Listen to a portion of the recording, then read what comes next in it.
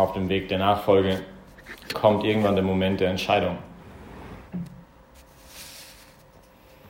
Es gibt eine Geschichte, die, ich glaube, umstritten wird, ob es wirklich wahr ist oder nicht, aber wir haben diesen Spruch auf Englisch, to burn the bridges oder auch to burn the ships. Und manche sagen, das geht zurück auf zwei Gegebenheiten der Geschichte, eines von Alexander den Großen, der andere von Cortés, der Obere von Mexiko, ja, der danach halt Dinge gemacht haben, die nicht so wahnsinnig toll waren.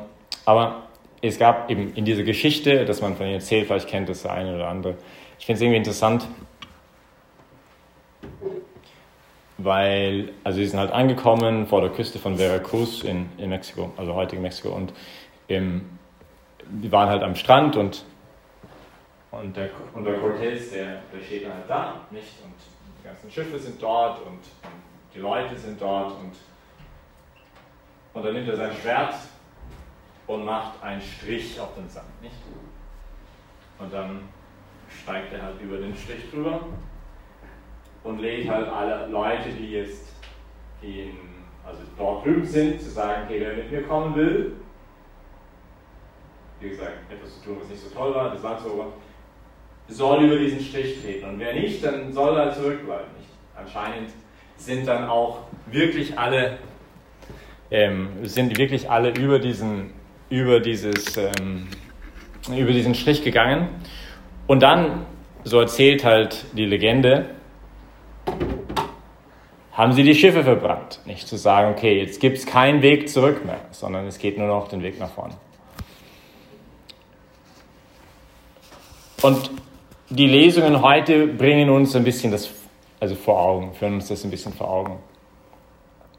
Also auf dem Weg der Nachfolge kommt irgendwann der Moment der Entscheidung, ob man weiter mit dem Herrn umhergehen wird oder eben nicht. So ein bisschen wie im Leben, oder? Irgendwann ist der erste Spaß an diesem Studium vorbei und es zeigt sich, wer dabei bleibt oder auch nicht.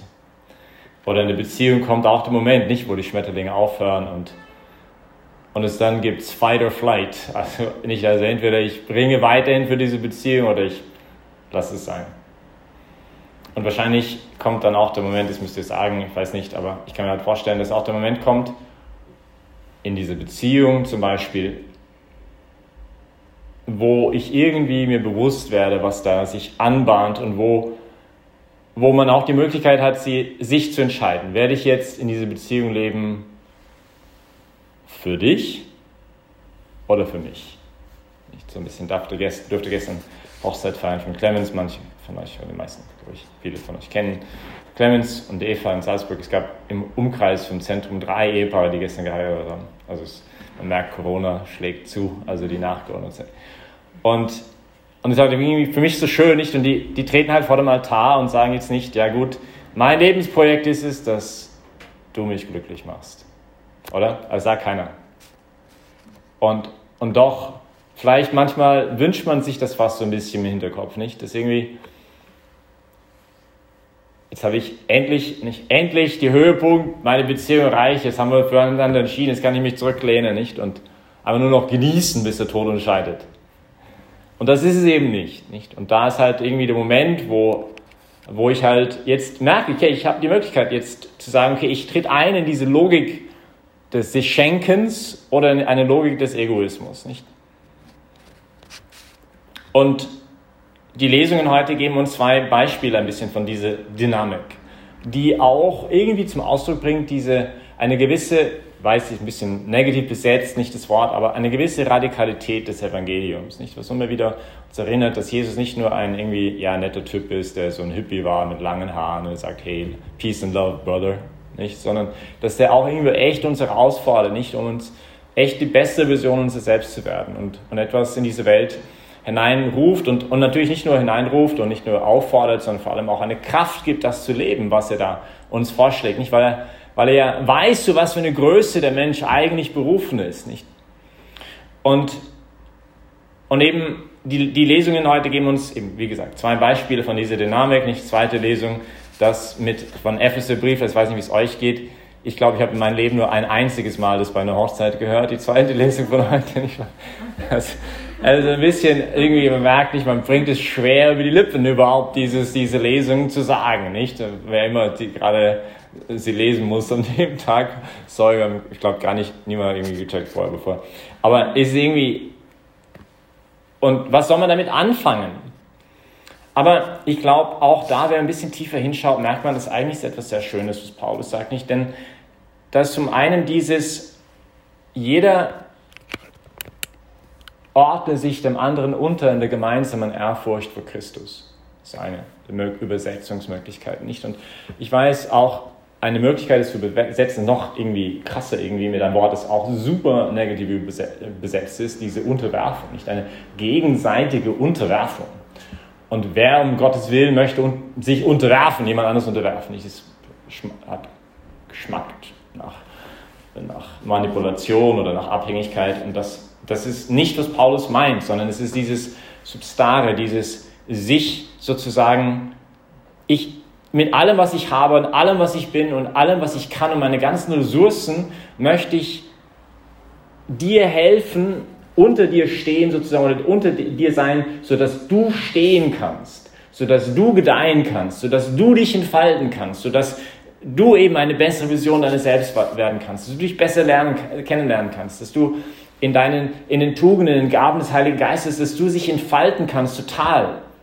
Dass du groß wirst. Das ist, was ich möchte. Nicht? Und das ist eben, was auch so schön ist, wenn zwei Menschen heiraten und das wirklich meinen, mein Lebensprojekt ist es eben nicht, dass du mich glücklich machst, sondern mein Lebensprojekt wird jetzt sein, dich glücklich zu machen und dir zu helfen. Und das ist it's like counterintuitive, würden wir auf Englisch sagen. Es scheint nicht gleich einzuleuchten, dass gerade das ist, was uns ja irgendwie groß macht als Menschen. Also, dass wir jenseits von einer reinen Triebbefriedigung leben können, dass wir lieben können. Nicht, dass wir das Beste für jemand anders nicht nur wollen, theoretisch, sondern dass wir auch sogar danach leben können, obwohl das für uns Verzicht bedeutet. Und das ist aber gerade, was uns ja groß macht und was, ich würde sogar sagen, dass wir alle eine Sehnsucht haben, so geliebt zu werden und auch selber in uns zu entdecken, Kräfte und Fähigkeiten so lieben zu können. Und dass das nicht eine Utopie ist, sondern dass es sogar möglich ist, gerade auch in einer Beziehung, dass es sich lohnt, dafür zu kämpfen und zu ringen. Und da wird von Paulus heute die Frau eingeladen, den Mann zu ehren und zu respektieren, auch dann, wenn sie vielleicht versucht hat, ihn zu verachten oder klein zu machen. Und sie wird eingeladen, für ein gemeinsames Wollen zu ringen, also dass wir eine gemeinsame Richtung schauen, dass wir, weil wir einander lieben, auch immer mehr dasselbe wollen.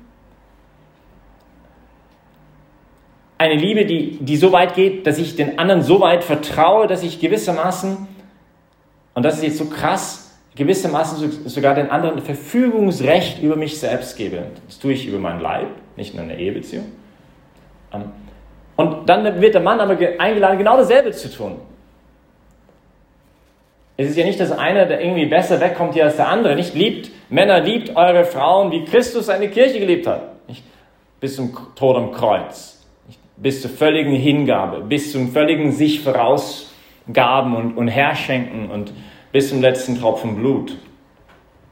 Wahrscheinlich hätte die Frau wenig Probleme, ihren Mann so zu lieben und zu ehren, wenn sie sich sicher sein könnte, dass er sie so behandelt, oder? Also es geht um ein gegenseitiges sich geben für den anderen. Und das braucht natürlich ein Vertrauen und wir wissen auch letztendlich, und das ist eine interessante Idee, dass ich mal von Papst Benedikt irgendwo aufgeschnappt habe. Er sagt, ich kann letztendlich nur in die Arme von jemand anders radikal fallen, also ohne irgendwelche Bedenken zu haben, ohne irgendwas, in einer radikalen Art und Weise, mit allem, was ich bin, mit allen Bereichen meines Lebens, wenn dieser andere Gott heißt.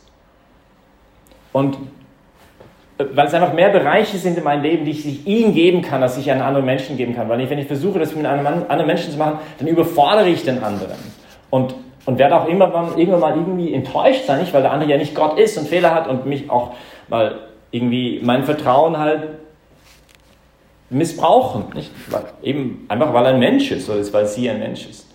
Und deswegen ist auch diese Hingabe an Gott irgendwie auch immer wieder ein Garant, nicht in der gemeinsamen Ehrfurcht vor Christus, dass dass dieses Vertrauen in den anderen nicht in eine Schieflage gerät, in eine Art Abhängigkeitsverhältnis, oder? Weil es gibt immer noch eine tiefere Liebe, ein tieferes Vertrauen, die unser gegenseitiges Vertrauen auch irgendwie fundamentiert und einen Halt gibt und sicherstellt, dass es nicht eben in eine Schieflage gerät.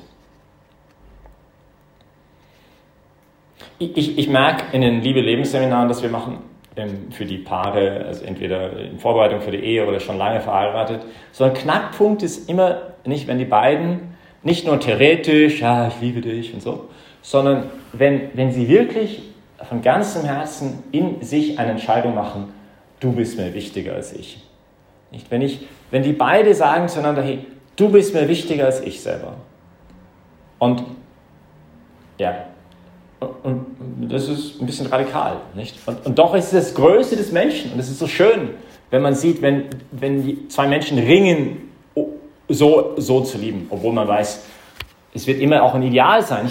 Wir werden immer wieder, wir versuchen haben, hinter diese Linie, die Cortez auf dem Sand gestrichen hat, wieder zurückzufallen und wieder doch zu unseren Schiffen zu gehen und wieder doch, nicht diese Sicherheiten zu suchen, die ich habe, indem ich versuche, die Beziehung zum Beispiel zu kontrollieren, statt einfach loszulassen ins Vertrauen.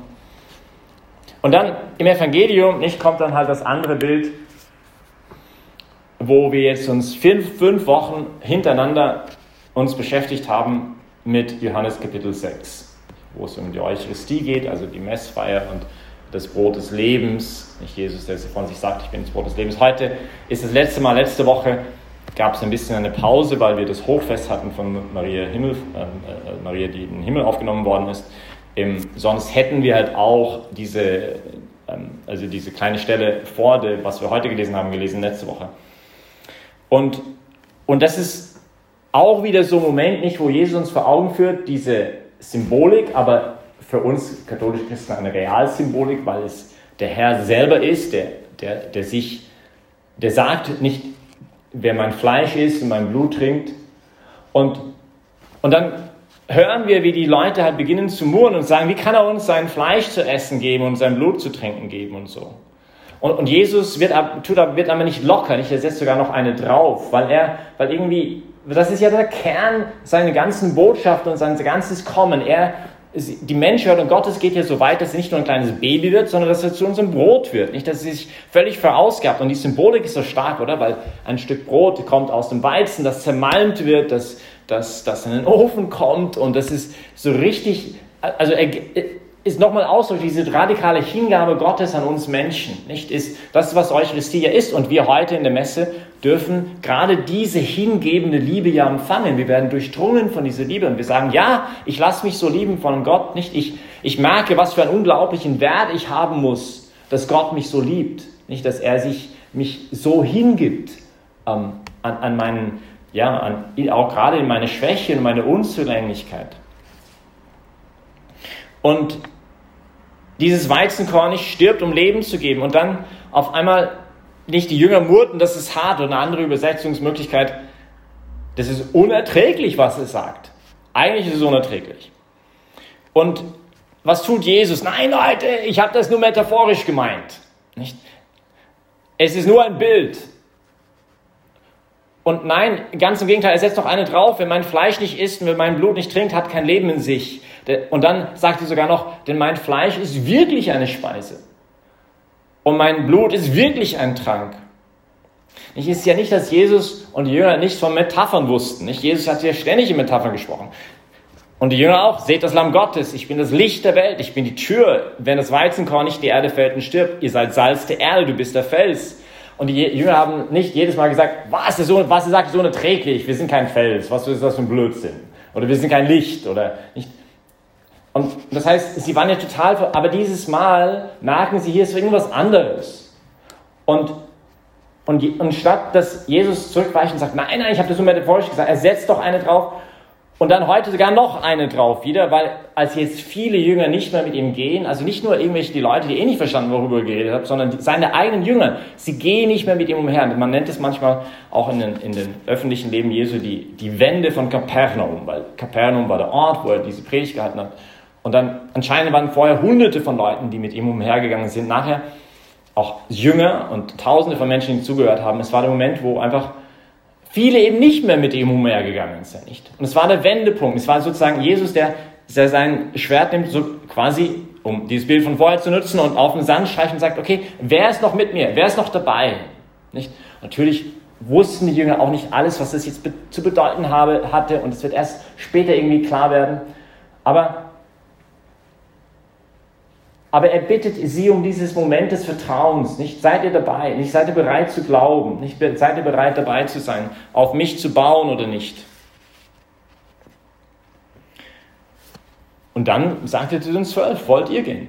Nicht? Wollt ihr gehen? Er gibt ihnen die Chance, die Freiheit nicht. Wenn ihr gehen, könnt ihr ja gehen. Wenn ihr gehen wollt, könnt ihr ja gehen. Und Petrus, der Petrus von damals, der Petrus von heute, ist übrigens auch der Grund, warum wir nach der Evangelium immer nach der Predigt auch aufstehen und nochmal unseren Glauben bekennen und sagen, ich glaube an Gott, den Vater der Mächtigen, an Jesus Christus. Nicht?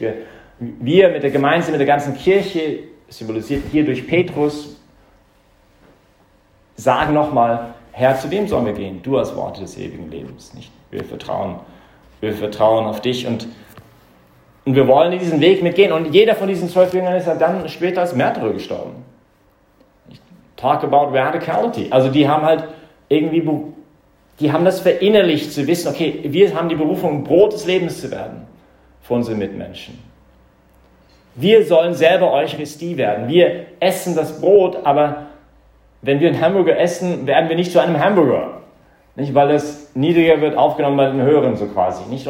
Aber Eucharistie ist ja anders, weil er ist ja Gott und wir werden immer mehr in Jesus verwandelt durch die Eucharistie. Und wir werden eingeladen und hineingezogen und bekommen auch diese Kraft von oben. Nicht? Das ist ja nicht nur, nochmal, Jesus, der jetzt fordert uns etwas zu etwas Unmöglichen, sondern er möchte uns ja die Kraft geben, dass wir immer mehr diese Art von Liebe leben. Und ich denke halt öfters nochmal, wir auch als Gemeinde, man würde uns die Türen einrennen, wenn wir so leben würden.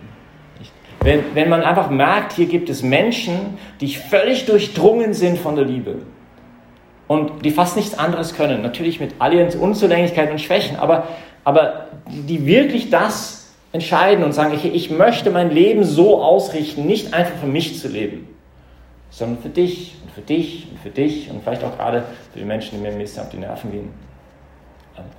Ich möchte solche Jüngerschaft leben. Und ja, ich möchte einfach euch einladen, mich selber, dass wir den Herrn bitten, nicht auch gerade vielleicht wieder in dieser Messe, dass wir uns wieder neu ein bisschen mehr tiefer bewusst werden, was es heißt, Christ zu sein. Und dass wir uns da auch neu herausfordern lassen, aber auch gleichzeitig mit einem Riesenvertrauen. Nicht? Dass wenn wir uns in seine Hände werfen, in seine Arme werfen, dann kann uns nichts passieren. Nicht? Dass er uns helfen wird, dass er uns auf diesem Weg auch weiterführen wird. Das ist auch deswegen so schön, der Psalm, den wir heute beten haben dürfen. Ich koste und seht, wie gut der Herr ist. Die Aufschreien hat der Herr erhört, er hat sie all ihren Nöten entrissen. Denn nahe ist der Herr der zerbrochenen Herzen und dem zerschlagenen Geist bringt er Hilfe und so weiter und so fort. Das ist nochmal dieses Wort des Vertrauens, zu wissen, er ist da, er ist mit uns. Amen.